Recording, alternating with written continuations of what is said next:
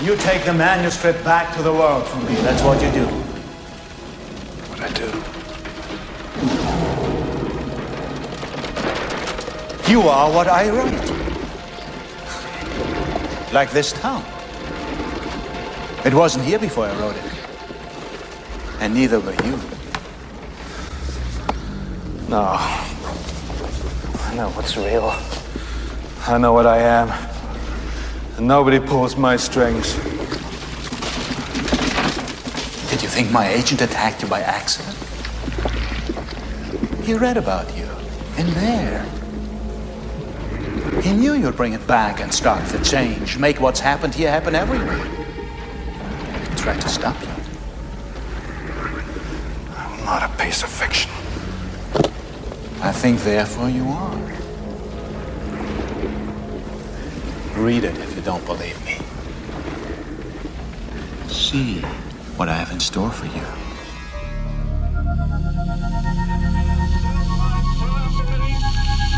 That the only thing we have to fear is fear itself. No. Be afraid. Be very afraid. There's nothing to fear except God. Whatever that means to you. Do I look like someone who cares what God thinks? I will fear no evil, for thou art with me. Why do I say this? Because we got Holy Ghost power. You're listening to a podcast exploring faith and fear, what scares us and what saves us. This is The Fear of God.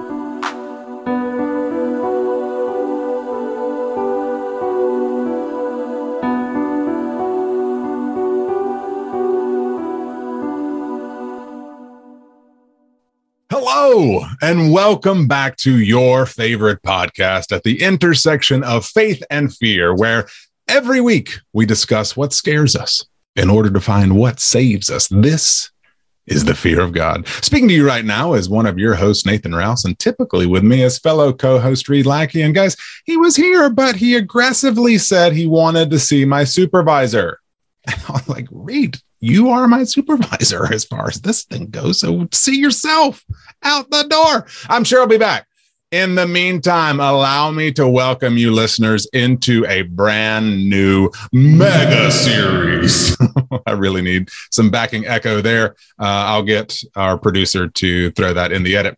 It is Stranger Things season again, and the citizens of Hawkins are once more captivating audiences' attention and more of their time than ever before.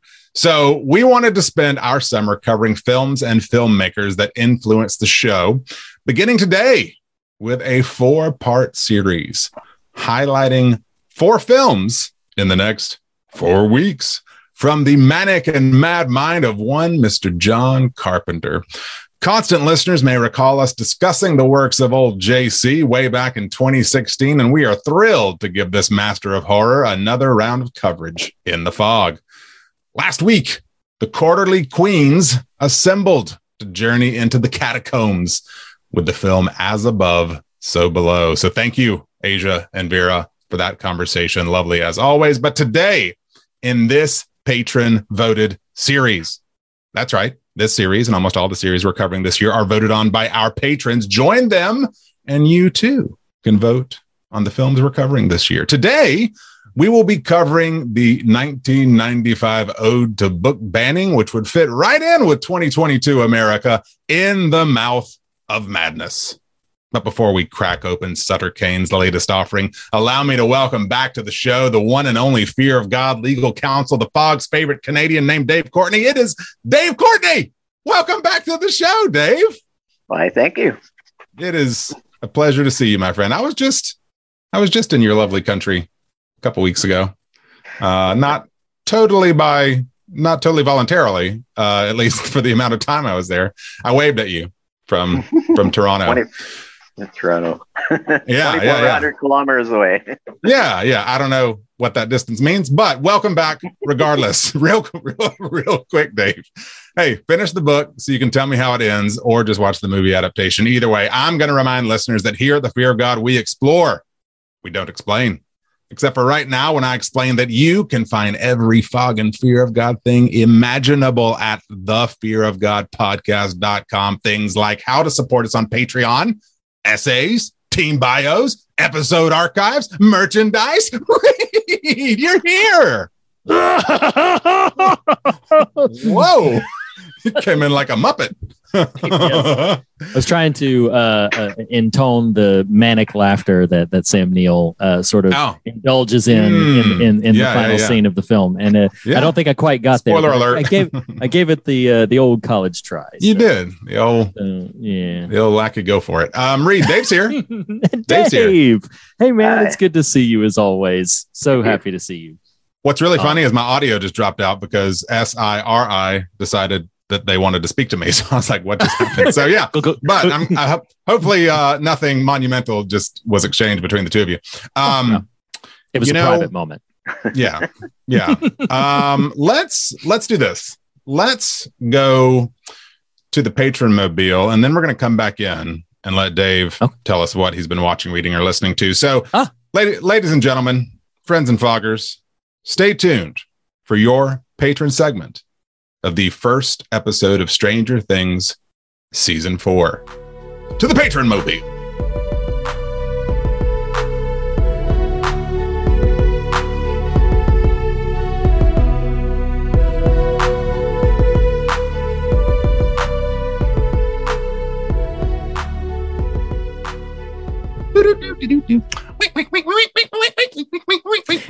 In my head, I know. In my head, I heard the Benny Hill music. Yeah. No.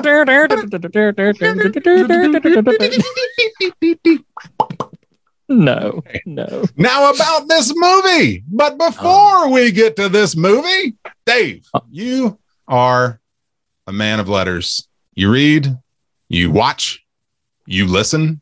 And it's been a minute since I've gotten to see your lovely face. The beard's looking good, you know. I received that as homage and affection. Dave, tell us something after this little ditty.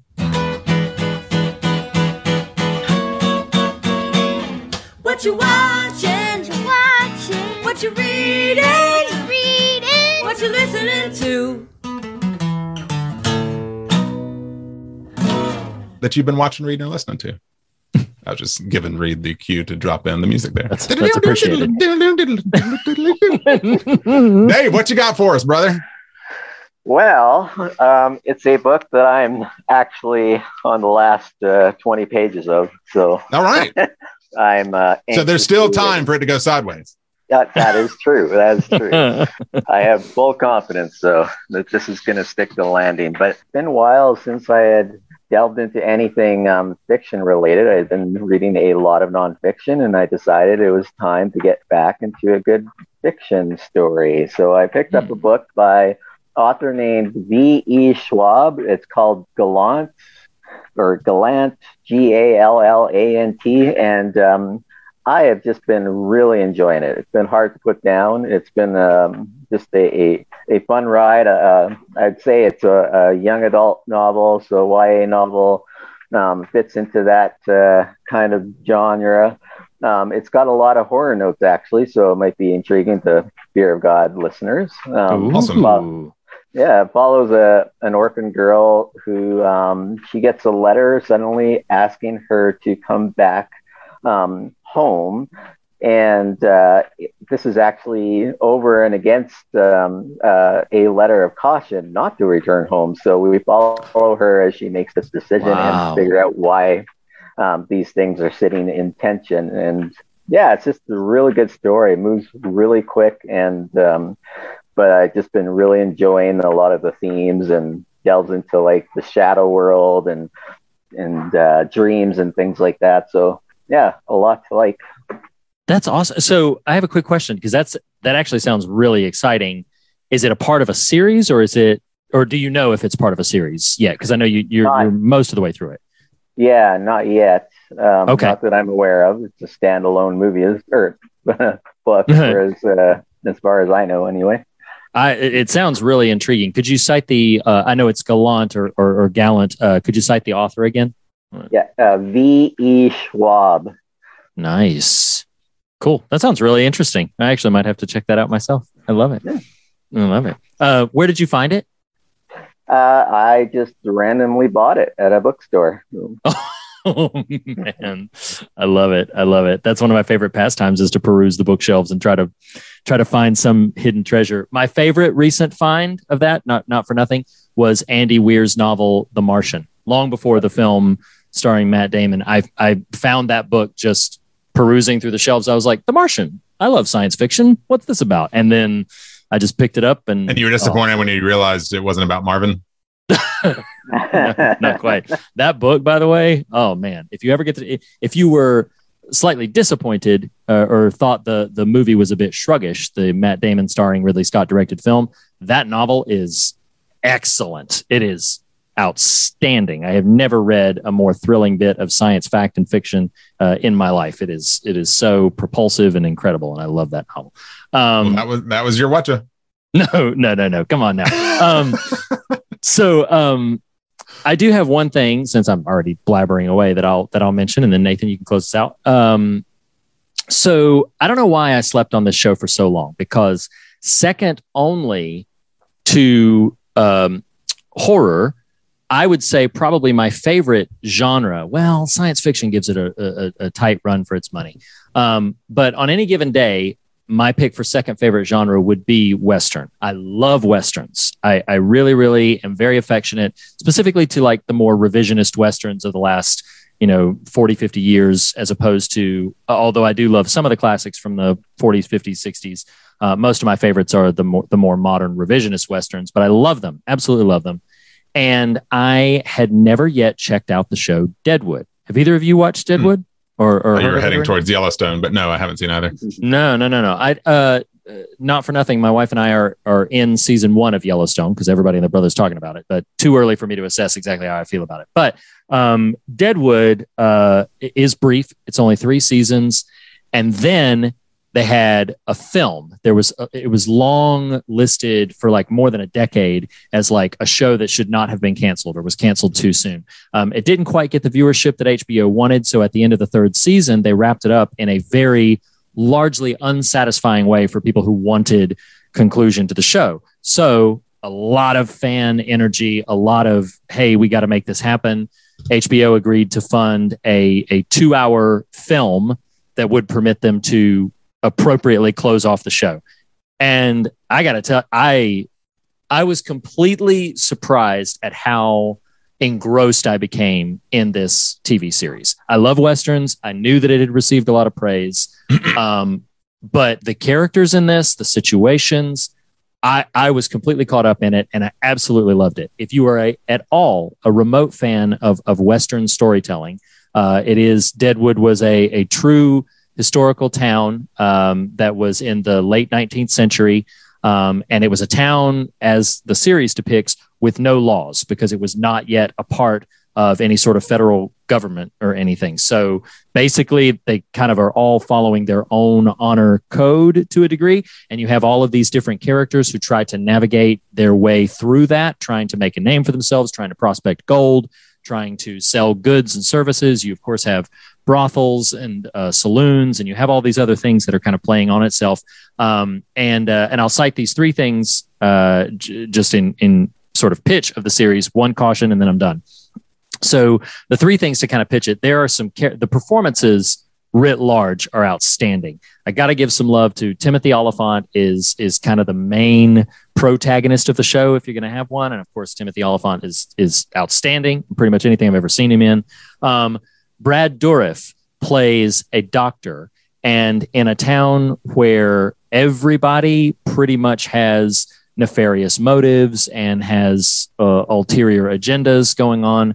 The doctor is, by and large, he's got some little quirks along the way, but by and large is a benevolent, genuinely caring individual who is also salty and has an attitude, like he's very confident in of himself, but he genuinely wants to see people do well and be healthy and everything. And I love, and Brad Dourif does so well with that character. So you got kind of the complicated good guy in Timothy Olyphant. You've got the complicated benevolent doctor in Brad Dourif. And then you also have Ian McShane, who plays arguably the primary antagonist of the piece. He's a very manipulative saloon owner who has his hands in basically every sort of concoction that this Western town can come up with. Ian McShane is one of the most just infectious villains to watch that I've seen in any piece, Western or otherwise. Ian McShane is masterful at being this villain that you're like, this is a bad man who does terrible things. And every time he's on screen, I am glued. He is electric in this. I didn't look up to see if he won any Emmy consideration or anything, but he is incredible in this. The writing is outstanding, sharp plotting, sharp characterization. The one major caution I would give is I think, and as you can imagine with HBO, the content is pretty rough. There is some violence, although not as much as you might expect. There is quite a bit of sexuality here and there scattered throughout the series. But I think they still, at the time, they held some version of record for uses of the F word, where basically like it was notable enough that even in an HBO show, they were like, yeah, you guys use the F word a lot. Like, is that really period accurate? And like for them to use that much, I think it was something like they said on average through the run of the show, the F word appears on average twice every minute. And that for every minute of footage, it appears at least twice. And that is including the stretches of footage where nobody says anything. Like taking all that together, it appears on average twice per minute. So you got to be okay with that, or you are not going to have a good time with this series. But if that's not too big of a problem for you and you like Westerns and you love strong characterizations, I give my huge stamp to Deadwood. I was impressed. I've checked it out almost as a curiosity after all this time. And I love it. I think Deadwood's amazing. It's an incredible show. So yeah, Deadwood. Cool. I'm 10 years late to the party, but yeah. I think it was a little longer than that, but yes. I will cite a book. So like you, Dave, I tend to dabble heavily in the nonfiction to the oppression of my spirit sometimes. And so in the spirit of that, I read My Best Friend's Exorcism by Grady Hendrix. Recently was traveling and checked out, or actually purchased 3 books on Kindle so I could have them to read. That was the only one I did start to finish. And this is my 3rd Grady Hendrix book. And, he has been a guest on the show before, which is awesome. And hopefully will be again at some point. But he's just really good at what he does. Of these 3 I've read, they are just kind of light on their feet, have some nice kind of pop cultural sensibilities to them, but just do really well what they do. At this point, 3 books in for myself, I would imagine this is relatively similar across the board, but maybe not. Unlike our favorite Uncle Stevie, Grady kind of knows when to get out, right? It's like, okay, that was just the right length of book. Doesn't overstay his welcome. But no, I really enjoyed My Best Friend's Exorcism. I liked it a lot. And that's what I read most recently. I'm not going to say much more than you did, but I would also give my stamp of approval. Loved My Best Friend's Exorcism. I thought it was really, really fun. Really great. Yep. Loved that book. And that has been What you watching? What you reading? What you listening to? So now about this movie. Really? We're in a new Carpenter series. I'm gonna give maybe 30 seconds of love to how fun it has been to just go back to the work of John Carpenter. I just think that it was as you mentioned going into it, that like the very first series that we ever did on the show was a series of 4 films on John Carpenter. We talked about The Fog, we talked about They Live, we talked about The Thing, and we talked about the first Halloween. And since then, except for winks and nods to, Halloween Season of the Witch, which he was involved in, and then also the new Halloween film, we haven't really talked about the work of John Carpenter. As I was watching, and I started with In the Mouth of Madness, which the series is starting with. As I watched that, and then I watched next week's film, I was just like, I'm just going to bust out all of my John Carpenter films. I just thought I love the guy. It's been like 5-6 years since I've seen these films, and I enjoy them so much. And so I started watching a bunch of other ones. And so I'm really, really excited. So how I want to start this conversation, because listeners who heard the first series, back when we didn't realize what was good radio and what wasn't, I did this big, long, like biography of John Carpenter when we did that series. So definitely not going to redo that right now. Back before Reed knew what was good radio and what wasn't. I'm sorry. Go ahead. Wow. It's just, it's just like one of those things like, oh, you know what? Maybe we made some mistakes. And Nathan's like, you that was you. That was your call. I had naught to do with it. Nothing. It's true. But no, I would like to hear, and Dave, I'm coming to you first, your exposure to affection or lack thereof for the work of John Carpenter. And then after sharing a little bit about that, had you seen this film before? And what was the kind of the experience watching this film? So take it away, your exposure to John Carpenter, and then lead into this film. That's pretty easy on my front, because it's a whole lot of blind spots, including when you sent me the list of films that we were possibly covering. They were all blind spots, so I was basically kind of coming in fresh. All right, looking over his filmography and trying to get a sense of. I mean, I still don't have a great sense of what kind of movies he does, but yeah, this particular one, which no, I had not seen before. It's like the plot synopsis just caught my eye. I thought maybe it sounded like something that would be up my alley.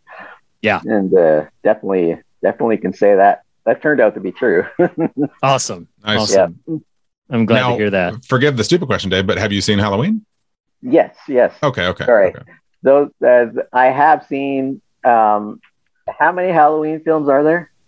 So there are like 12 Halloween films right now, but that Carpenter was directly involved in only the first 3 as a producer / writer, and really the third one he's really only a producer. And then he came back to compose the score and be a producer on the new trilogy that Jamie Lee Curtis is doing. The rest he was not involved in. Yeah. So that is my scope of familiarity. There is the first one and the 2 reboots. So, or the continuation, I should say. Gotcha. Did you read? I literally, I think it was just today that I saw a poster released for Ends. That was pretty sweet looking. Yeah. Oh, the skull, the kind of burned up skull look. Yeah, that was cool. Yeah, I'm very excited for it. I'm more fond of Halloween Kills than I think most people are. I still acknowledge it has some big problems, but I'm more fond of it in general than I think most people are. So I'm super excited for Ends. I'm sorry. I thought you said then it deserves, but yes, then most people are too. I'm sorry. Wow. Wow.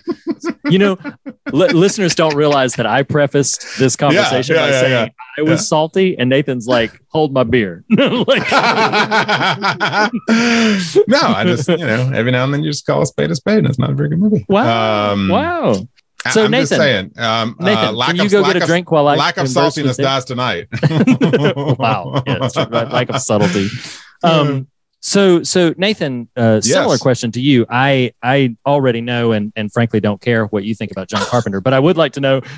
But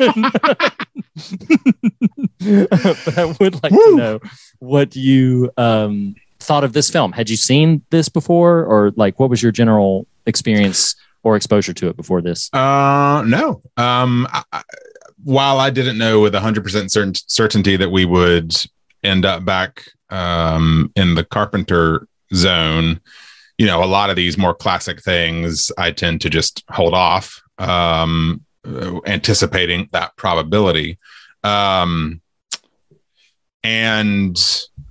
this no different there. And yeah, what's really interesting to me about John Carpenter is I feel like no matter what you are kind of thinking it might be going in, it's always a little different, a little more unique.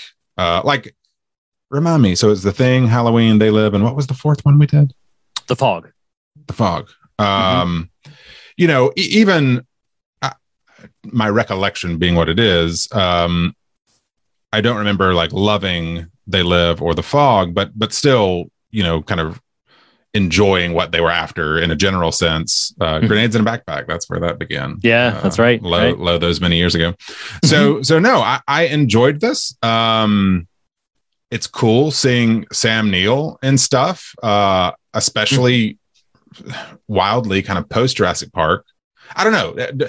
Carpenter just has this like he threads this needle between, you know, quote unquote quality and B movie, if that makes any sense. Yeah. It's got this kind of sensibility to it that doesn't take away. It's just kind of interesting. I'll frame it this way. For movies like Halloween and The Thing being, I think, if I'm reading the Cinema History Room correctly, being pretty significant works, not just in his particular filmography, but just cinematically, period. It's just fascinating too to have this whole kind of second category of stuff that, while not monumental, is still interesting, and I kind of dig that. So, just by way of affirmation of what you're saying, so two things. First of all, you mentioned Halloween and The Thing. By and large, pretty much if you were to just randomly Google search best horror films of all time, like just a wide swath of different opinions and polls taken and categories and everything, most likely John Carpenter with Halloween and The Thing is going to be the only director represented twice in the top 10. Most of the best lists that I've seen include somewhere in the top 10 the first Halloween and The Thing.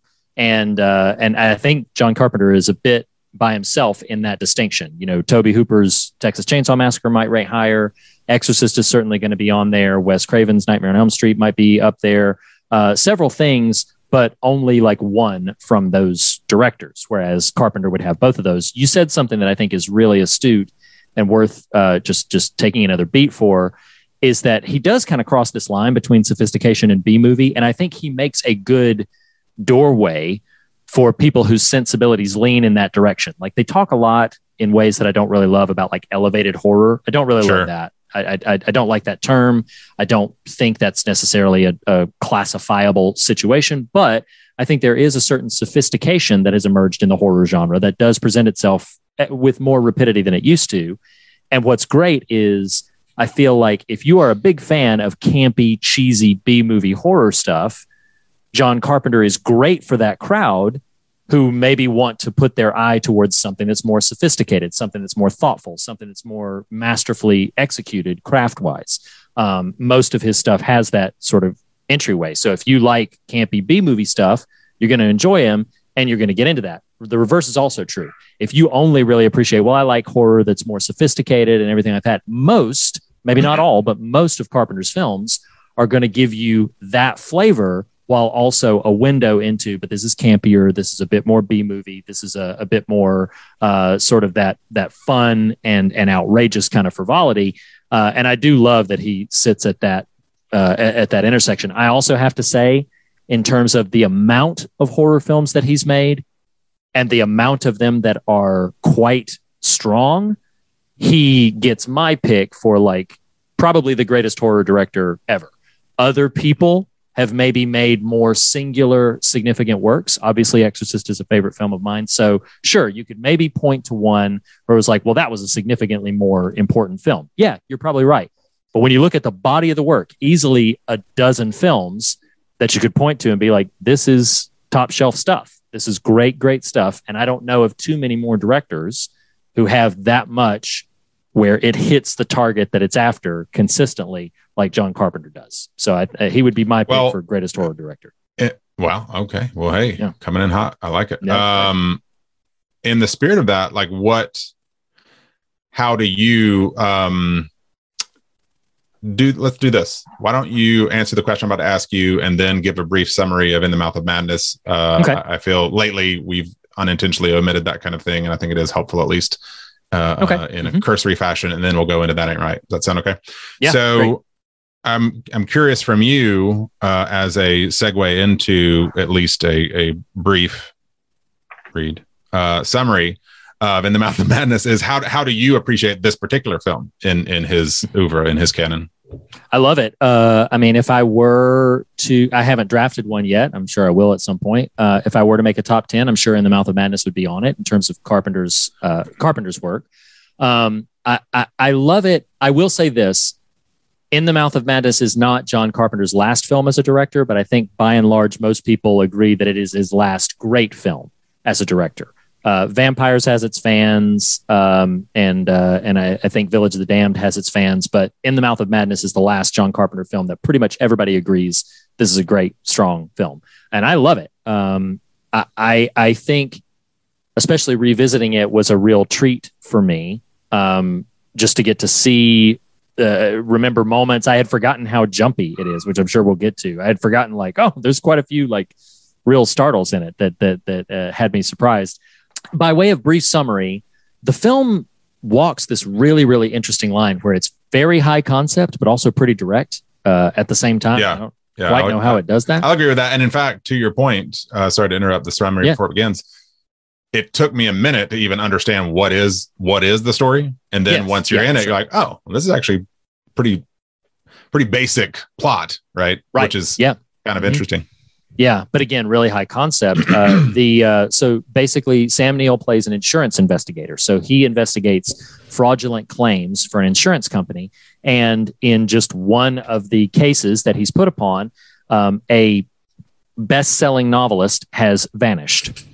And so his publishing company are trying to locate this best-selling novelist. It's a fictional novelist by the name of Sutter Kane. And the people who read and are fans of Sutter Kane in this film are fans to a rabid, almost religious degree. And so Sam Neill's character begins to expose himself to Sutter Kane's works. It begins to get inside his head a little bit. And then he and the editor, Sutter Kane's editor for the publishing house, the pair of them travel to what they deemed originally to be a fictional town called Hobbs End. But they were like, wait a second, this town doesn't exist. And he's like, well, no, I think it's a real place in Delaware, I think it was. I forget exactly the state that they were located in. I didn't write it down, but Delaware, New Hampshire, somewhere in the in New England. But he said, no, look, we can travel to this location and we'll find what used to be called this town.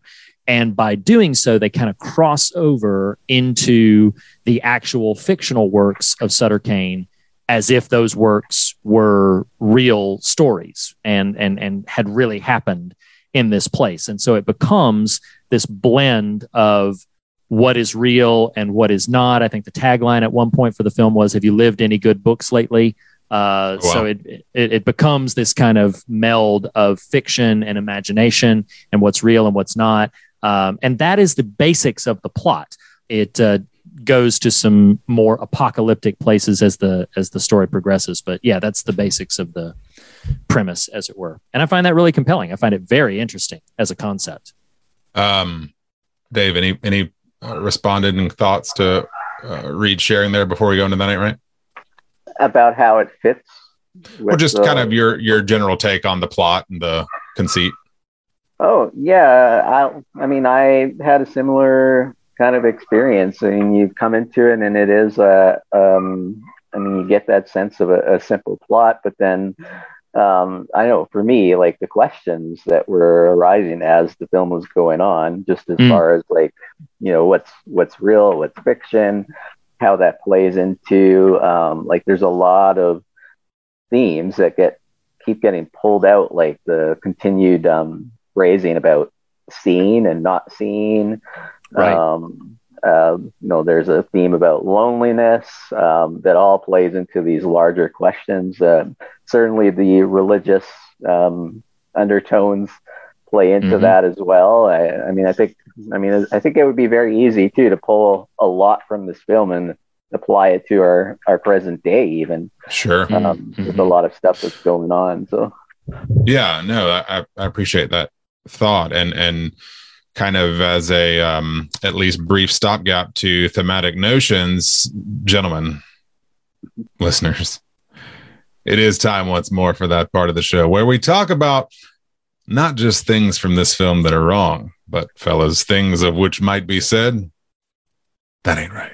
That ain't right, it ain't right, nothing right about it, no, it ain't right, no, it ain't right, no, that ain't right, it ain't right, it sure as hell ain't right, it sure as hell ain't right. That ain't right, that ain't right, that sure as hell ain't right. All right, so this is, in fact, a John Carpenter movie and all its attendant nastiness.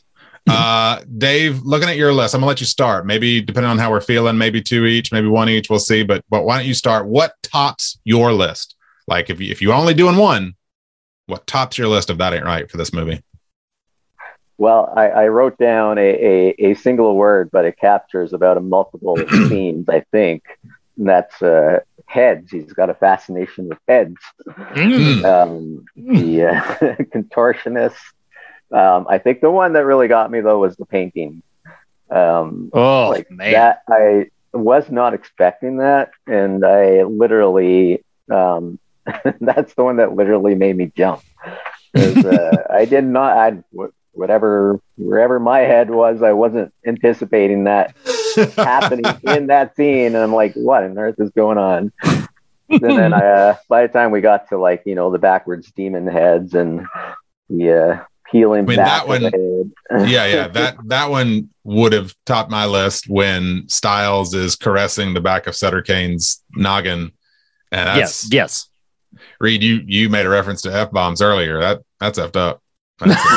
It's so well, and it's actually so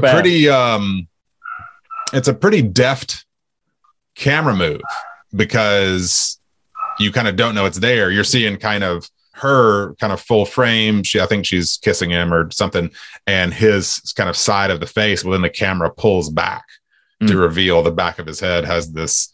What was the name of the malignant monster? Gabriel. It's like there's a protrusion at the back. There it begins. My gosh. Yes. That not for nothing would have topped my list as well. That whole thing at the just that one shot where it just moves around and it's so gross and it's all practical, so it's all really there and it's so disgusting. It's so gross. It's just Ugh. Nathan, what's next? What's on your list? Let's see. There's a bunch. Like man. There's a bunch of little things. Well, don't take a bunch of little things until I get. No, I wasn't. I'm simply saying there are a bunch of little things. So I stumbled on a phrase that I'm going to apologize ahead of time for. But similar to, thank you, Jacob, saying Tolkien's cellar door, and a companion phrase to dumpster juice. Oh God, even just saying it repulses me. In this movie, late in it, we have a moist door. That's a gross phrase. That's a so gross disgusting thing on screen, and just the kind of pulsing, just undulating moist door in the background of these scenes. It's I mean, that ain't right. It just ain't right. So ain't right. Oh, it's so gross. It's just it's a singular sort of thing, but it's representative of a lot of just nasty in this movie. That's so nasty. It's so nasty. I certainly could cite more than one thing, but if it played out that I was only got to cite one thing, it would be anything and everything revolving around the one and only Mrs. Pickman. Frances Bay, that wonderful, adorable actress. I am sure that she is just that she was just a delight to be with on set. She seems like she would be really sweet and kind. But yeah, that when it pans down and that woman's got her naked husband handcuffed to her ankle. Now that ain't right. That ain't right. That ain't right. And then from there, you see later that woman got like tentacles growing out somewhere, just going everywhere while she's hacking and slashing said handcuffed naked dude to the man. It's so awful. It's just it epitomizes That Ain't Right. It's added to the subscription to That Ain't Right Plus. It has been escalated. Mrs. Pickman is now a featured selection on That Ain't Right Plus. It is. Well, I am putting in I think I just put it in there. You can check the Zoom chat. A screenshot that John Carpenter posted on his Instagram. If you don't follow John Carpenter on Instagram, you should go check it out, because apparently at San Diego Comic-Con, which is about to happen, there is a life-size version of I did see this. Yes, Miss Pickman. It is nasty. Oh my gosh, it's so gross. It's exactly what you're talking about, Reed. Oh my gosh, I just put that in our chat so y'all can look at it. But yes, listener, go check out John Carpenter's Instagram. You can see that. So gross.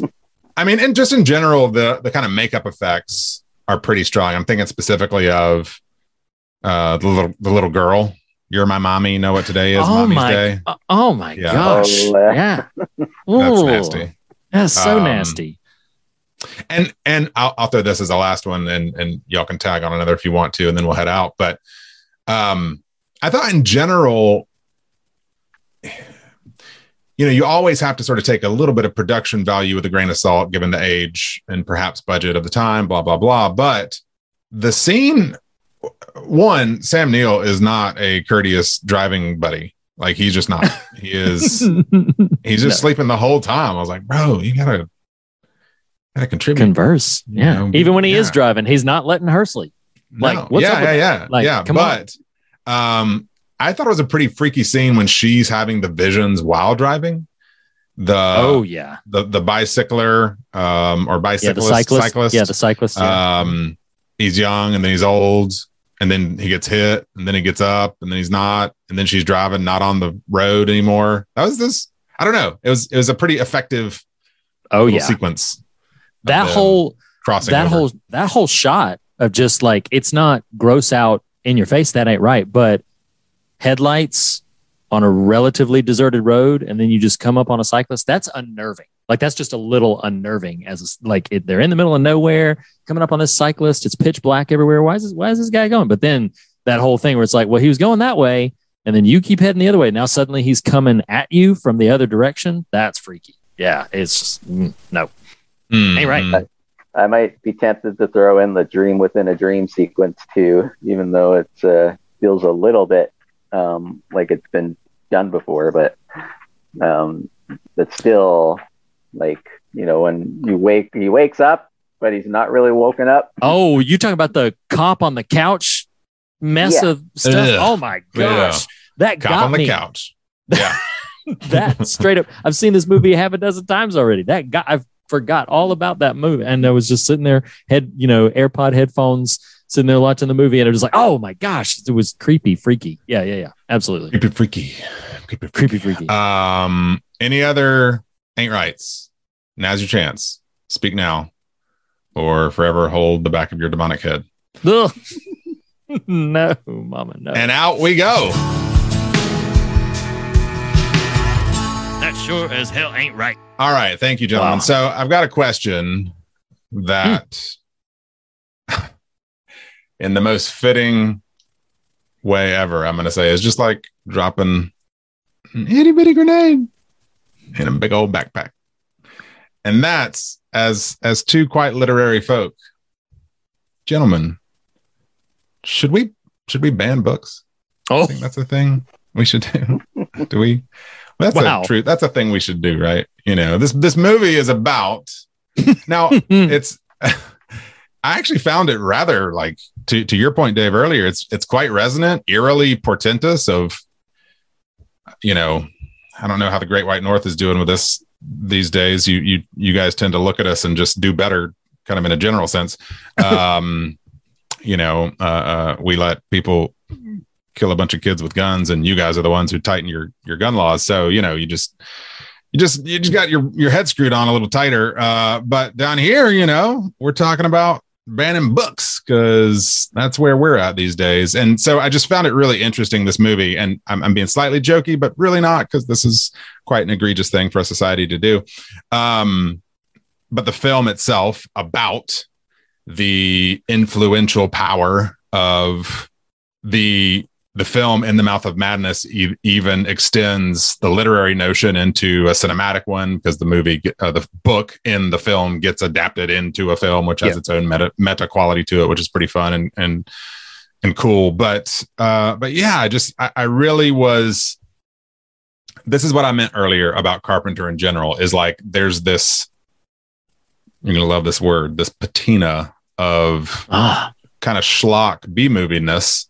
But that's kind of right under the surface is this pretty interesting dialogue about how we consume things, how and if those things we consume impact us, how and if those things we consume are responsible for the ways they impact us. And it's just fascinating. You know, I feel like this thread of conversation comes up with semi-routine on a show for people of faith engaging the horror genre. But, you know, it's an interesting conversation about what we decide is acceptable to take in or not. Anyway, I'm kind of inadvertently, I didn't mean to diatribe on my own question, but yeah, the launch pad is, should we ban books? But clearly that's a pretty reductive, simplistic question, but feel free to run away on that as you want.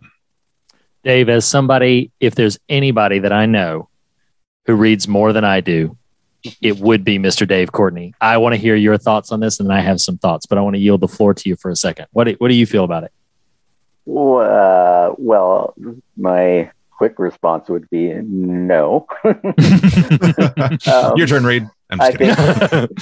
I think in the court, what's interesting about the film, though, I think and correct me if I'm way off track on this, but as I'm watching it, I'm hearing the story kind of play around with kind of a both end question in regards to what comes first, whether it's them that create the book or at least create the world in which this book can have power, or whether it's the book that has influence over them. And like this back and forth question for me is what kind of made the film really interesting, because I think it also flows into, the question about whether it's the fiction in the book that's crossing over into reality, or if it's someone realizing that this world we live in is fiction, right? In a sense, like this kind of back and forth lane with this question to try and tease out where our involvement is in terms of the way things are and how these influences play into the way things are. I don't know if does that make sense? No, it does. Yeah. That's kind of where I found myself caught in terms of like parsing out the film's themes, because I could go in either direction, and the film, I think the film invites the viewer to go in either direction, but where it lands, I'm not entirely sure. I think it kind of keeps it open-ended to that degree, to say that it's probably a relationship between the two things is how the book has power over them versus like it's almost like they're creating the space where sorry, what was the author's name again? Sutter Kane. Yep. Sutter Kane. So they're creating the space for Sutter Kane to be able to kind of become this godlike figure. And I mean, from there, it can branch out into how that relates. Like there's lots of comments in the film about how that translates to them essentially making this book into a religion, and that that has its own implications, certainly. And that's kind of where I landed. It's kind of like this push and pull between those two worlds. Well, and I so by and large, I agree with your assessment of it being a real chicken and egg kind of question, but really centering around there's a relationship. Like I always found it interesting when a character, the editor character, when she says, "I can't go with you because I've read the ending," she's like, I know how it ends, so I can't go where you can go because you haven't read it. You can proceed. It raises interesting questions about if we could know the future, and this is a very, very popular science fiction question. It's raised in a number of different and profound and thoughtful works. But it's this question of like, well, if you knew your future, would you then be able to try to change it? Or would the course of action that you took in response to knowing your future inevitably cause your future? Like it's that whole sort of determinism versus like there's all these really, really interesting ideas about the relationship between what is written, what is set, and what we choose and how we choose it. And what of those things, what is the relationship between those things? Now, to get a bit back into the central question, I think, and I know there was a little jokiness to it. I know there was a little sort of a glib jab, if you will, to a degree of like, oh, should we ban books? Obviously, like Dave, my broad open question is no, we shouldn't ban books. Oh, even the books you don't like, read? Yes, even the books I don't like. No, we should not ban books. But I think it points to a bigger and harder question of how do you influence an influential force? And that's a bigger, harder, more difficult question. If you have an influential force that is, not to use the word too many times, influencing something that isn't good for us, how do you counter-influence that? How do you... I found this line in The Mouth of Madness extremely compelling, extremely frightening. I didn't write every word down exactly as it said, but she said, basically, reality agrees with your point of view. And then she says, reality is just what we tell each other it is. Sane and insane could easily switch places if the insane were to become the majority. And that whole concept of reality is what we tell each other it is, I found profoundly haunting. That said, like, we've all collectively agreed that this is reality. To reinforce your theme there, I believe it's later in the bar, the father, he says reality is not what it used to be. And just this notion of, it's even hard to articulate. Right. This influential cascade. I don't know. It's funny. This movie, the one we're discussing next week, and then even I'm thinking of They Live, like, Carpenter is interested in our susceptibility to corrupting forces. And I mean, I don't know. It's like, I don't know who asks this question in the movie, but someone says aloud, when does fiction become religion, and are his fans dangerous? And it's just wild. Like, I don't know. It is hard to sometimes feel like, oh, Nathan, you just think you're the one in the right all the time. I mean, of course, we all think that, but like, that's hard to avoid just as humans with our own bias. But it's just wild watching large swaths of, at least in this country, our citizenry, and feel like the fiction has become the religion, and not totally knowing what to do with that other than just watch in horror. If you're being real honest. Pop, I mean, the film kind of lands on pop your popcorn, sit in the movie, and laugh yourself to oblivion.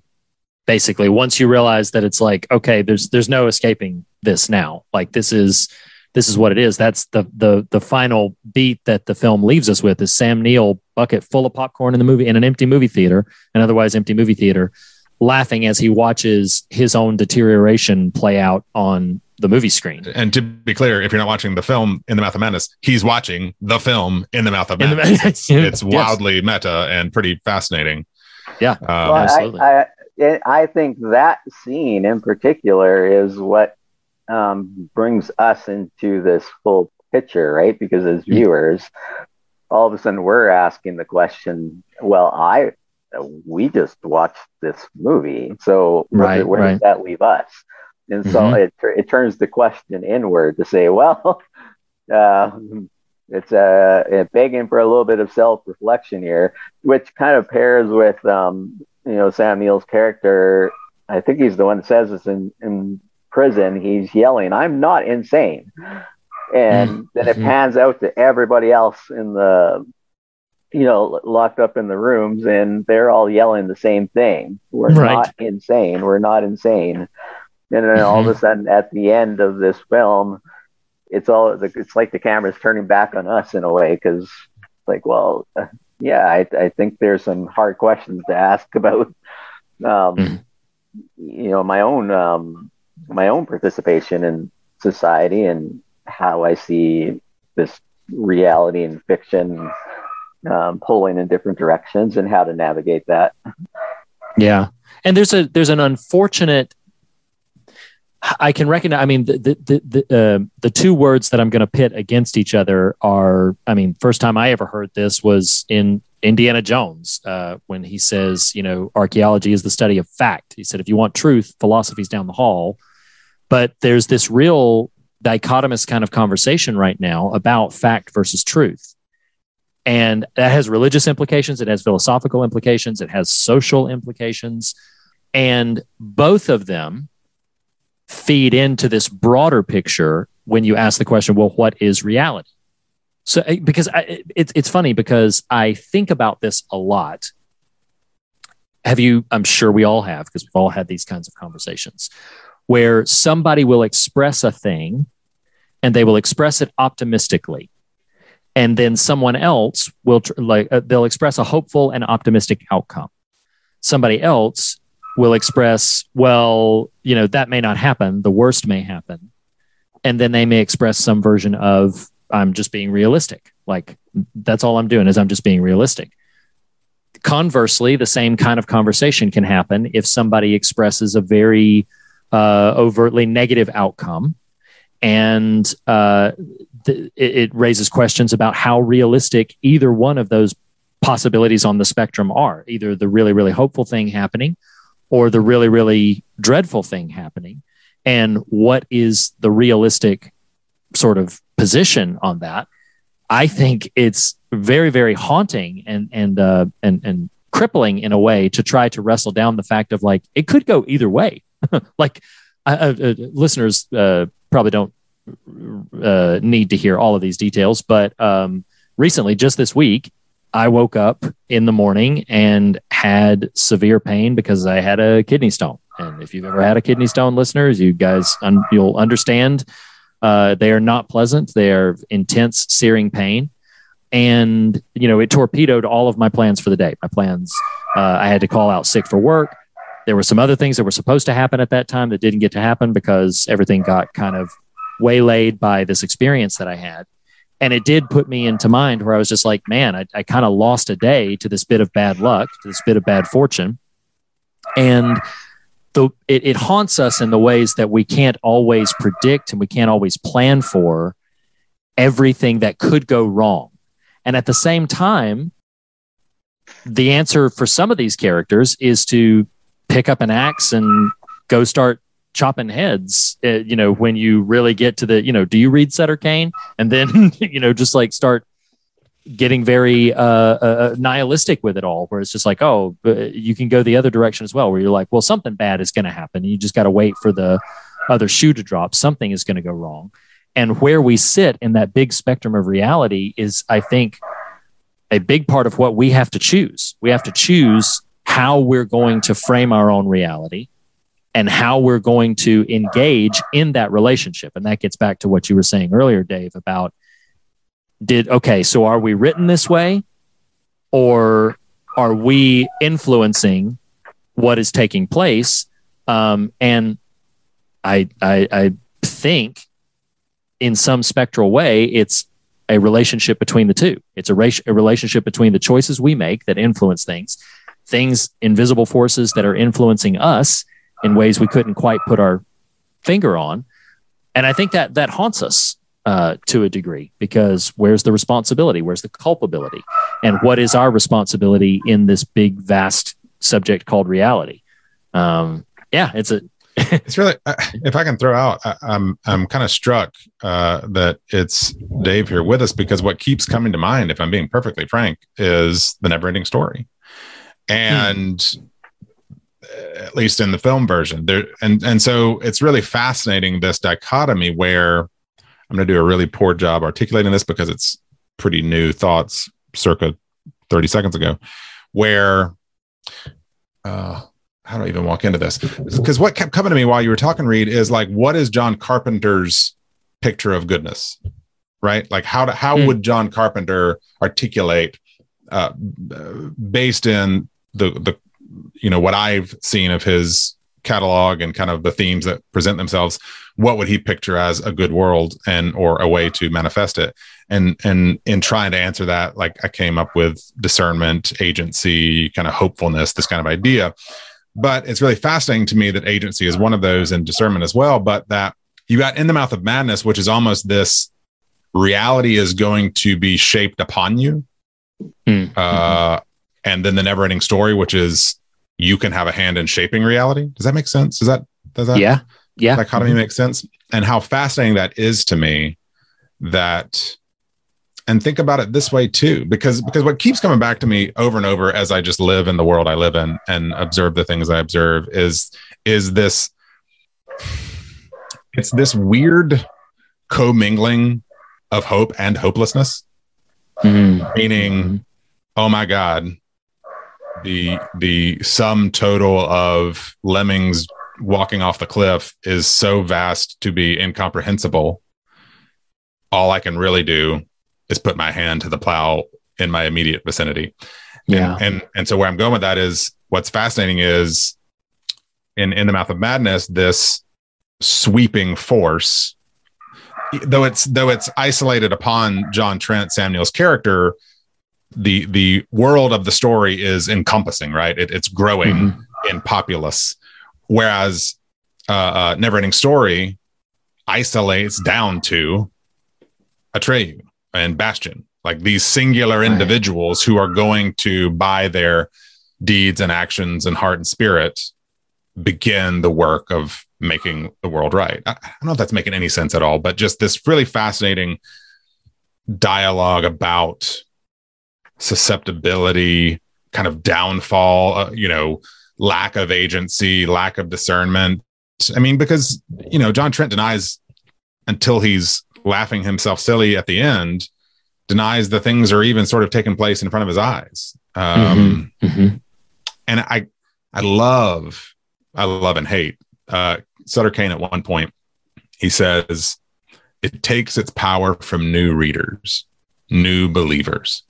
When people begin to lose the ability to know the difference between fantasy and reality, the old ones can begin their journey back. That was one of the most striking script notes in the whole piece. I was like, that's haunting and chilling and awesome and terrifying at the same time. But I guess all I'm trying to get to is simply this. I watch stories or live in the real world, and what can feel like this creeping erosion of people operating out of goodness and hopefulness towards a brighter, better, and wrestle with what to do in the face of that, if that makes any sense at all. It does. I know I just spoke a lot. I try to keep this next sentence kind of brief, but it comes back to that whole, you asked a question about what, and I honestly don't know the answer. I would need to think about it.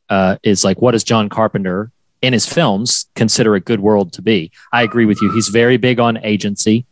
He's very big on basically clarity of mind. And a lot of his horror stories involve characters. Halloween kind of sits outside of this, so it's a bit of an outlier to what I'm about to describe. But a lot of his horror stories, The Thing, In the Mouth of Madness, Prince of Darkness, even Christine to a degree, Village of the Damned, they live, most definitely involve people being sort of taken over or influenced by a force beyond their control, and they were pushed into a thing, or sometimes absolutely taken over by a thing. And that is what drives their choices. So I think a good world, in John Carpenter's view, as he shows us the horrors of a bad one, would be where every person has control of their own agency, control of their own mind. They have all of that in clarity and can act accordingly.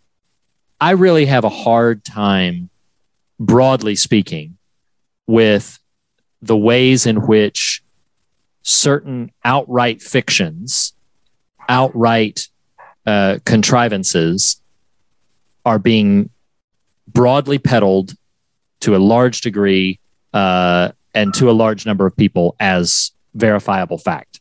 That is so rampant. I can't even point to. Can you restate that a little more simply? I was calling you and then I lost you.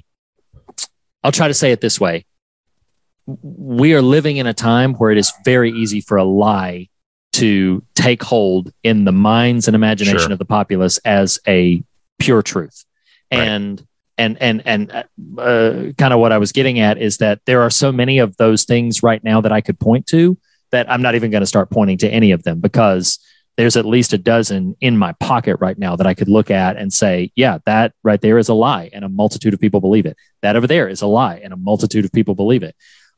Because it is so easy right now in a number of different ways for fiction to entrench itself in the imaginations of people. And then they begin to cite it as a real and a true thing. And, there are some who would say that's the operation of religion as well. That basically, people invent certain things, cult leaders, and if you are a staunch sort of anti-religious sentiments in your heart, you're going to think that about basically most religions, that it is a fiction which has captivated and captured the imaginations of certain people. And that whole subject to me is haunting for two reasons. Number one, when I see people believing and proselytizing outright fictions, but when I'm honest with myself, it is also, God help me to, and I'm saying this entirely sincerely, help me to never reach the place to where my own mind has lost its ability to clearly discern truth from fiction, fact from falsehood, all of that, because that's the other side of the thing that I get haunted by, is how susceptible am I to begin to be influenced by my own experience or my information stream and everything else to begin saying a thing that's not quite rooted in reality. And it's a scary thing. It's a scary subject. I mean, this is a horror podcast, but it's a scary subject. Dave, I've talked a lot. I want to hear some more of your thoughts, either on this subject or any others, as we probably sort of get closer to winding down.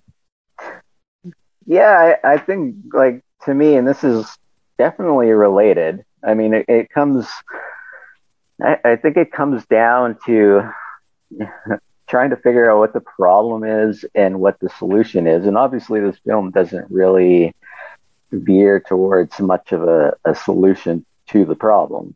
Mm-hmm. But it does offer these kind of contrasts. Like, I'm thinking of the guy who says that I was written this way, there's nothing else I can do. The guy who shoots himself. Yeah. Right. This is kind of seeped so far in that he's obviously in a position where he's like, there's nothing else I can do. Like, this is the story I have to live out. But you get these, like, this juxtaposition, I think, of like the phrasing, I can't get out, it won't let me out, versus the also the claims given to the these two newcomers saying, don't let it get to you, just get out. And there seems to be this like sense of, well, there is something we can do, but it's not like if we just simply say, I'm going to detach myself from the problem, quickly realize in the film that the problem is affecting everything and everyone. Right. And I think that gets, like, when you get into the whole determinism thing versus like the matter of the will, can we change, can we not change, how things are going.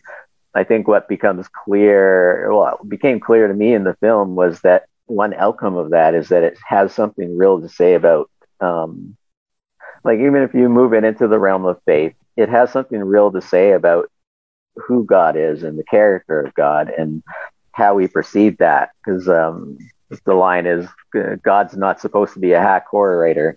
Well, this is kind of what you end up with is when you have these situations where it feels like there's nothing we can do, then we retreat to say, well, okay, what is my image of God here? Where does this leave my image of God? Because obviously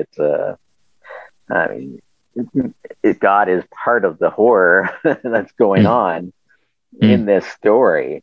And yet it also says, like the line, the seat of an evil, there's a seat of an evil older than mankind and wider than the known universe. And that phrase seems to suggest that there are two opposing realities, two opposing potentials, leaving the question of if there is agency here, then perhaps that agency is found in being able to distinguish, exactly how do we define the evil, how do we define the good. And I think for me, one of the benefits of having a picture of faith to bring to that is that it allows me to place the evil not on humanity itself. Allows me to place the evil on what is actually going on, what's enslaved the world and the people, right? I was listening to an interview with David Gushee, actually, and I thought he had something to say that I thought served like as a pretty good parallel, because he's saying when you're facing realities like this, where this, things are just, they appear to be a mess, and there's just confusion between what is real and what is not real, and what gets caught up in that is like the true image of God, the true image of humanity, the true image of creation. Like you've got these two opposing messages coming from both directions. And he said that one of the reasons why he sees Jesus as important to how he understands this whole kind of dynamic is that he sees Jesus as the one who is going ahead. And in that sense, there is a story that Jesus is telling, but it becomes an invitation to participate, like in a story that gives us agency to be able to move in that same direction, but trusting that Jesus has gone ahead to tell a different and better story. It's not leaving us in the mess and he used the phrase, he said, Jesus has gone ahead to reclaim creation. And that is what he is busy doing. So as we move ahead and imply some agency that we are living into a different image of humanity, a different image of God, a different image of creation, and we're able to distinguish between what is evil and what is good. That kind of resonated with me. And something I want to say, just very briefly, as you were talking, one of the things that pinged for me, it would be the height of hubris to say like, oh, well, this is what all of Christ's work was about. But so much of Christ's time on earth was revolved around transformation. It's the very first recorded miracle in the scriptures that Jesus Christ performs was turning water into wine. It was a transformative act. You could extend that broader to say that so much of his time was about transforming death into life. And that's what so much of Christ's work is about. And I love when you said like that there's an invitation for us to participate in that. There's an invitation for us to engage with that and to assist and play a part in the facilitation of the transformation from death into life. Does this mean that we hold power beyond our means? That's not what I'm saying, but a participative element is present there. And it's really interesting because I think we too little wrestle with our capacity to transform a situation in one direction or another. We either go on one side where we think we hold all the cards, and then we become a bit narcissistic about it to say like, oh, well, I just need to get involved in this because I can fix it, or I can turn it, or I can do something else with it. Well, that's narcissism and it's ego, and that unbridled is just going to be very destructive. At the same time, we can also take the complete polar opposite of that and be like, oh, well, it's all just going to happen, so I'm not going to worry about it. Eat, drink, and be merry, for tomorrow we die, and I'm just going to, do my thing. And I think health is somewhere holding those two realities in tension, that I have within me, and not only a capacity to influence this to a degree, but also an invitation to participate in that influence, in that transformative influence. And how am I going to choose to hold and to wield and to deploy that power? Whatever it is. Maybe for some it's a spark, maybe for others it's an explosion. But for whatever it is, how am I going to choose to direct that bit of influence that I have in participating in what will hopefully be a good and thriving and fruitful work? But I think that the choice is left up to us is the burden of responsibility, that we have the choice to either do something that will influence things to make things better or not. And we choose in either direction sometimes, which is worth pondering. Well, it's so fascinating about that, this notion of choice and choosing and influence and susceptibility, discernment, all these ideas. And, Dave, you were relaying the gushy interview stuff. I was struck by, I don't know if y'all do this sometimes, but we all have those people in our lives. In my sense, it's typically colleagues. Frankly, I wish I saw more humans in my day-to-day than I kind of do. But, sometimes maybe this is just me and I'm just a weirdo, but you'll kind of play out like, how would I articulate what I think or what my guiding ethic is, right? I don't know if that's a real succinct way to put it, but I think about that a lot. Like, well, as I imagine these conversations in my head, well, why don't you like, unfettered capitalism, blah, blah, blah, whatever the hell thing you want to fill in the blank there with. But, the word that comes to me is, and when I ask the question, maybe this is part of the answer, what would John Carpenter reject, or what would he think is a better way of living? And it's rejecting things that dehumanize. Mm-hmm. And I think that's a lot.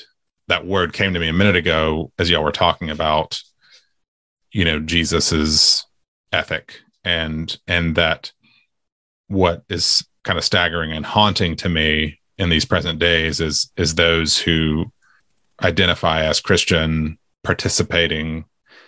It's one thing to not know where your clothes were made, and perhaps the dehumanizing processes that contributed to that. That is one thing. We are all parts of global systems that sometimes we aren't quite aware of or participate in, that may contribute to dehumanization in ways that that otherwise we might not want to. So that's thing A. That's a little separate from what I'm talking about. But it's fascinating, haunting, staggering, terrifying to watch those who identify openly as Christian participate willingly, knowledgeably, and sometimes gleefully in dehumanizing behavior and attitudes. Right. And it's really interesting. My maybe final point for this conversation, and Reed, I'll let you determine if that's it and take us to the fog meter or what. But this whole movie, and as I'm pondering the work of Carpenter, even maybe his work more broadly that has been identified here, there's this sometimes, because it's funny, Reed, you said not sure about Halloween, but even I was testing myself. Can I find it in Halloween? Like, even Halloween is about this corrupting nature of negative space, right? This corrosive spread of shapeless negative energy. So anyway, I keep thinking about this notion of corrosive influence steering behavior and attitude. And Reed, this came up on one of our conversations recently, the Richard Rohr definition of repentance, right? Of changing one's mind, right? And how powerful that is, and I've kind of had that in my view. But where I'm going with this is, my kids and I just last night, we were behind because I've been traveling, and then one of the other kids was out of town. We finished the Ms. Marvel TV show, and I won't spoil any of the plot for those who haven't seen it yet. But personally, the Marvel shows have been a little middling. Some super strong, some super weak. I love a lot about this show: its casting, its production, its heart, its energy. But something that I found really beautiful about it that was highly unexpected is just how deep the show went on the characters' Muslim and Pakistani heritage. That becomes, because I've read the Ms. Marvel books for years, and that's always been a sort of tentpole element of it. But there's something very different about seeing it in a televised mass media format like this. And it reminded me of the experience watching Lindelof's Watchmen and my, at the time, ignorance of the Tulsa 21 massacre.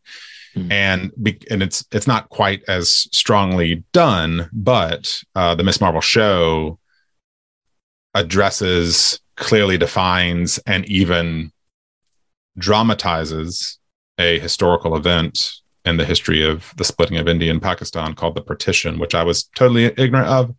And I would encourage anyone to watch this. But what was so fascinating and beautiful to me is, and I mentioned this to my brother today because we were talking about it, and this seems like a random rabbit trail, I understand, but I'm talking about influencing forces, right? And there are a few more influential forces than popular culture and media in our society. And I was like, what is so powerful to me about this is 10, 15 years ago, and I'm about to call myself on the carpet, Reed, and by extension, maybe you, because you and I watched the hell out of this and we loved it, but you had Jack Bauer killing all the brown people. Yeah, I remember. Yeah. And the influence stuff like that has. There's a person in my life I was about to name by which they are part of my life, but at least attempting some sense of obscuring there, who I remember watched American Sniper and Rah American Sniper, and I hate American Sniper. But because their takeaway was, well, that's what they are like. Oh, wow. Quote unquote, right? Of course we should be doing what Chris Kyle was doing, because otherwise they're going to get us. And I love the notion of the initial corrupting force, i.e. pop culture media, being subverted later on by, in this case, actual Muslim voices, minority voices who crafted this show, showing humanity, right? That's dehumanization, fixed, corrected. And I don't know, I'm kind of left in awe. Y'all may end up watching Ms. Marvel and not have that level of takeaway. I actually think it is very good for the Disney Marvel shows. I don't know how well it would hold up to, classically awesome television, but that aspect of it really moved me, because I was like, yes, I even at ripe old 42, and I went to the eye doctor today and had some fun news because I'm getting old, y'all, and my eyes suck. But nonetheless, even at this age, still being able to, and I want never to not have the capacity to repent, to change my mind. Not that Jack Bauer killing brown people influenced me bias towards brown people. I'm simply saying you've got these negative influences in the world that alter, corrupt, reinforce, affect attitude, and in affecting attitude, affect behavior, to how beautiful it is to have a counter force that says, you know what, stuff like that is just not real. It's fantasy that developed followers. Anyway, I'm rambling a bit now, but just this notion of influencing factors and agency plus discernment plus, whatever the opposite of dehumanizing is something I found really interesting about In the Mouth of Madness and Ms. Marvel. Before we Well, I think those are really profound thoughts to walk away with, and I don't have any more to add to them. I just want to give Dave the opportunity before we travel over to the fog meter. If there's anything else that any aspect of the film or aspect of the conversation thus far that you want to reiterate or bring up before we kind of close things down, then I want to give you a few moments to do that, and then we'll fog meter it out. I mentioned this right at the top, but if there was more time, I think it would be interesting to dig underneath this film, because I think there are some of those humanizing moments that are littered throughout. And one that I really was trying to tease out was because the word is used a couple of times, of loneliness. Like there's something about it, like this book isn't having the power that it does simply because of the book. It's having the power that it does because of the very human people that are dealing with very human things that may or may not be seen as clearly as they should be, right? And so there's that theme of seeing also, seen and not seen also emerges in the film in some interesting ways. I think that could shed some light on, what Nathan, what you were sharing, just on the importance of being able to see correctly, and then to be able to, with those humanizing aspects, like the loneliness factor. I mean, these are the things that result in fear, right? I think that seems to be at the root of what is going on is these things that kind of end up transforming into expressions of fear that allow these things to take hold and then to emerge as these dangerous fictions that then enslave us to wrong ideas about what humanity is and what creation is, and even what God is. All of these things are hugely important, but I think, really just to tie that in, I do think that it comes down to recognizing that humanity that lies underneath is a real important piece of the potential solution to be able to give agency to people within that, to change the direction and to change the reality, I guess. Yeah, I think it's a profoundly important work that we should set ourselves about doing and maybe to bring it full circle to In the Mouth of Madness, but hopefully put a kind of a positive spin on it, is I think one of the powers that fiction has, fiction in general, fiction writing, novels, in any kind of that kind of work, has the power to put us in the shoes of somebody else, to humanize somebody beyond our own experiences. And it has the power to do that. It's part of what I love about it. It's part of why I love, films have that power as well, to maybe a lesser degree than novels have, but to be able to really get you into the experience of another person. And that is really humanizing. That's an act of generating empathy.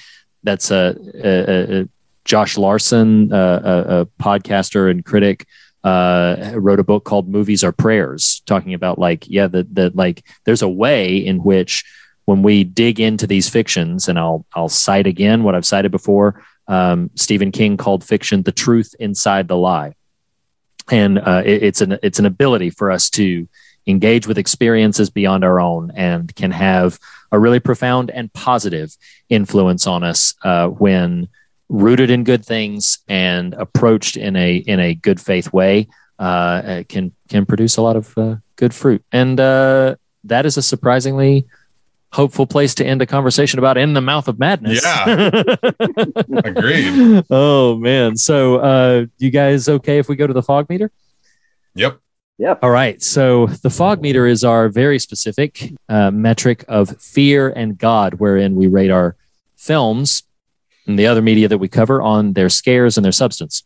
So Dave, I'm going to begin with you. I'm going to snake around through us and then come back to you to close us out. But I'm going to start for you with fear. How would you rate, scale of 0 to 10, In the Mouth of Madness, directed by John Carpenter, on the fear measurement?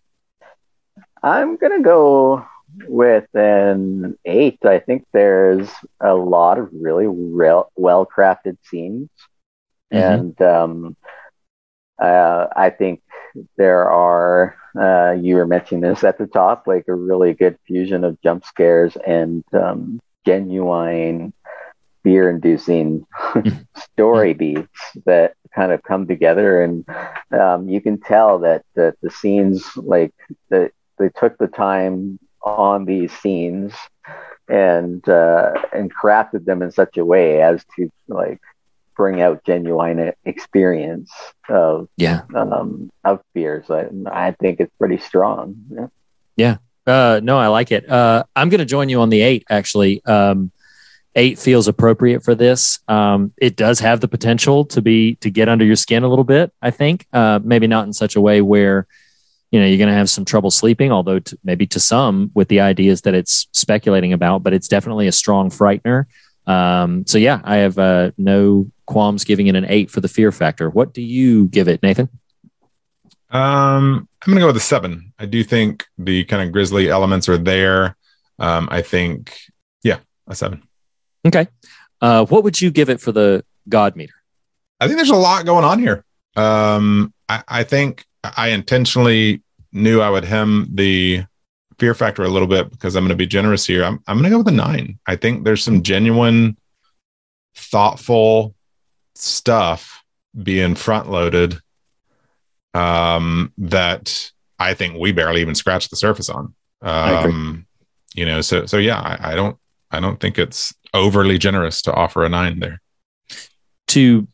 For myself, to be completely honest, the only reason I'm not giving it a 10 is because I feel like there are some things that the film merely points to as opposed to unpacks, but have no reservations about joining you in your 9. There is an impulse to me that wants to give it a 10. I do feel like there's a lot on this film's mind that you could engage this film in a way that would just be like, oh man, creepy, pustule monsters coming up from the abyss, and silly, really bad CGI paper thing while the guy is ripping it, like you can engage it in the campy way, but the ideas at play in this are really striking. And if something's going to get under your skin, it's most likely going to be something like that. One of the things that the people said or did. So yeah, 9 for me as well. Dave, bring us home. What do you give it for the God meter?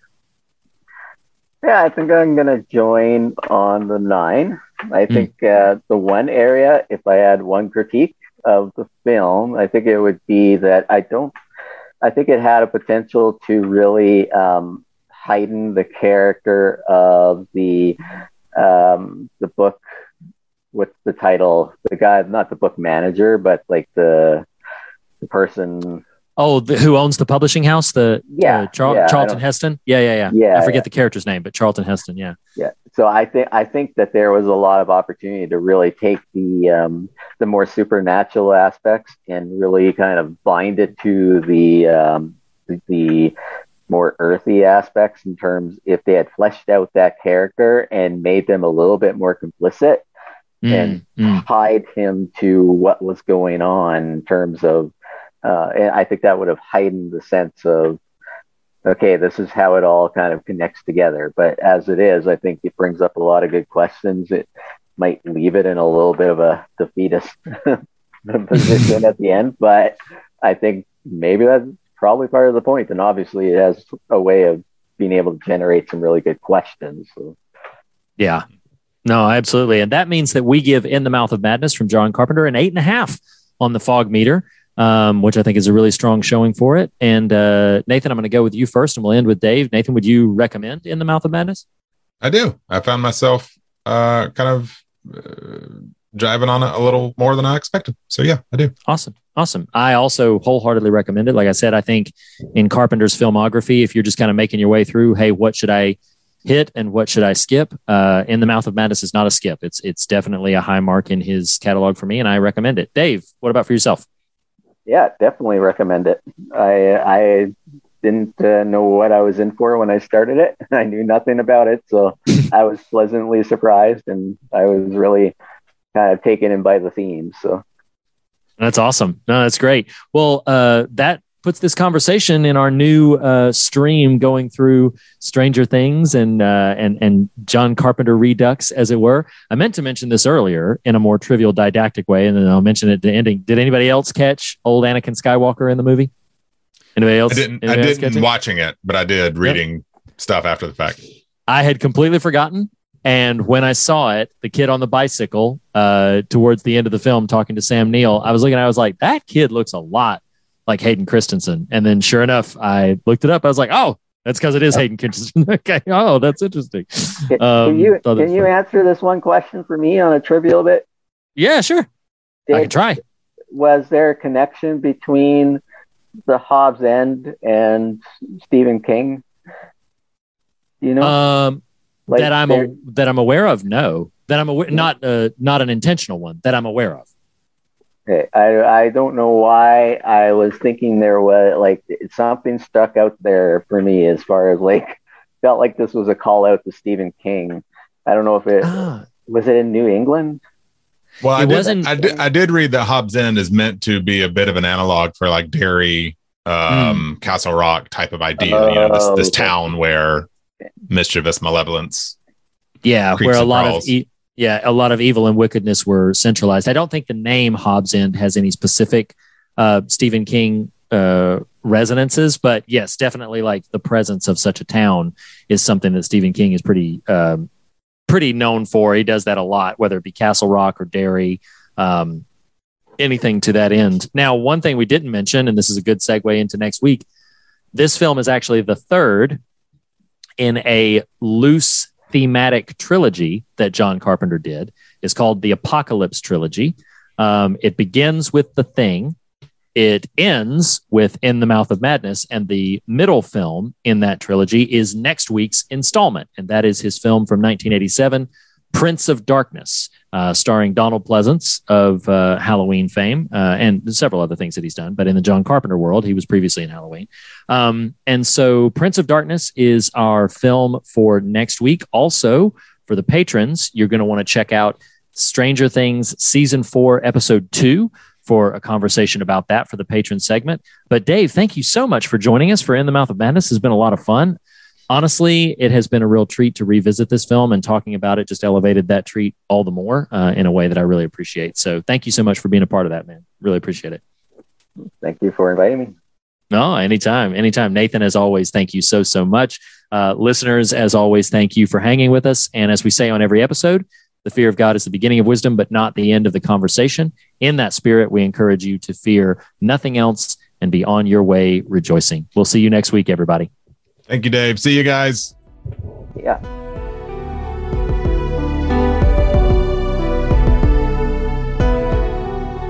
The fear of God is the beginning of wisdom, but not the end of the conversation. And you can continue the conversation in a variety of ways. Start by visiting thefearofgodpodcast.com for links to our social media and episode archive, essays, merchandise, and more. If you love what we do, consider becoming a patron by visiting patreon.com/thefearofgodpodcast, where you will unlock exclusive bonus episodes, extended standard episodes, online events, and so much more. Special thanks to Jacob Hunt of TracerMatula.com for our artwork.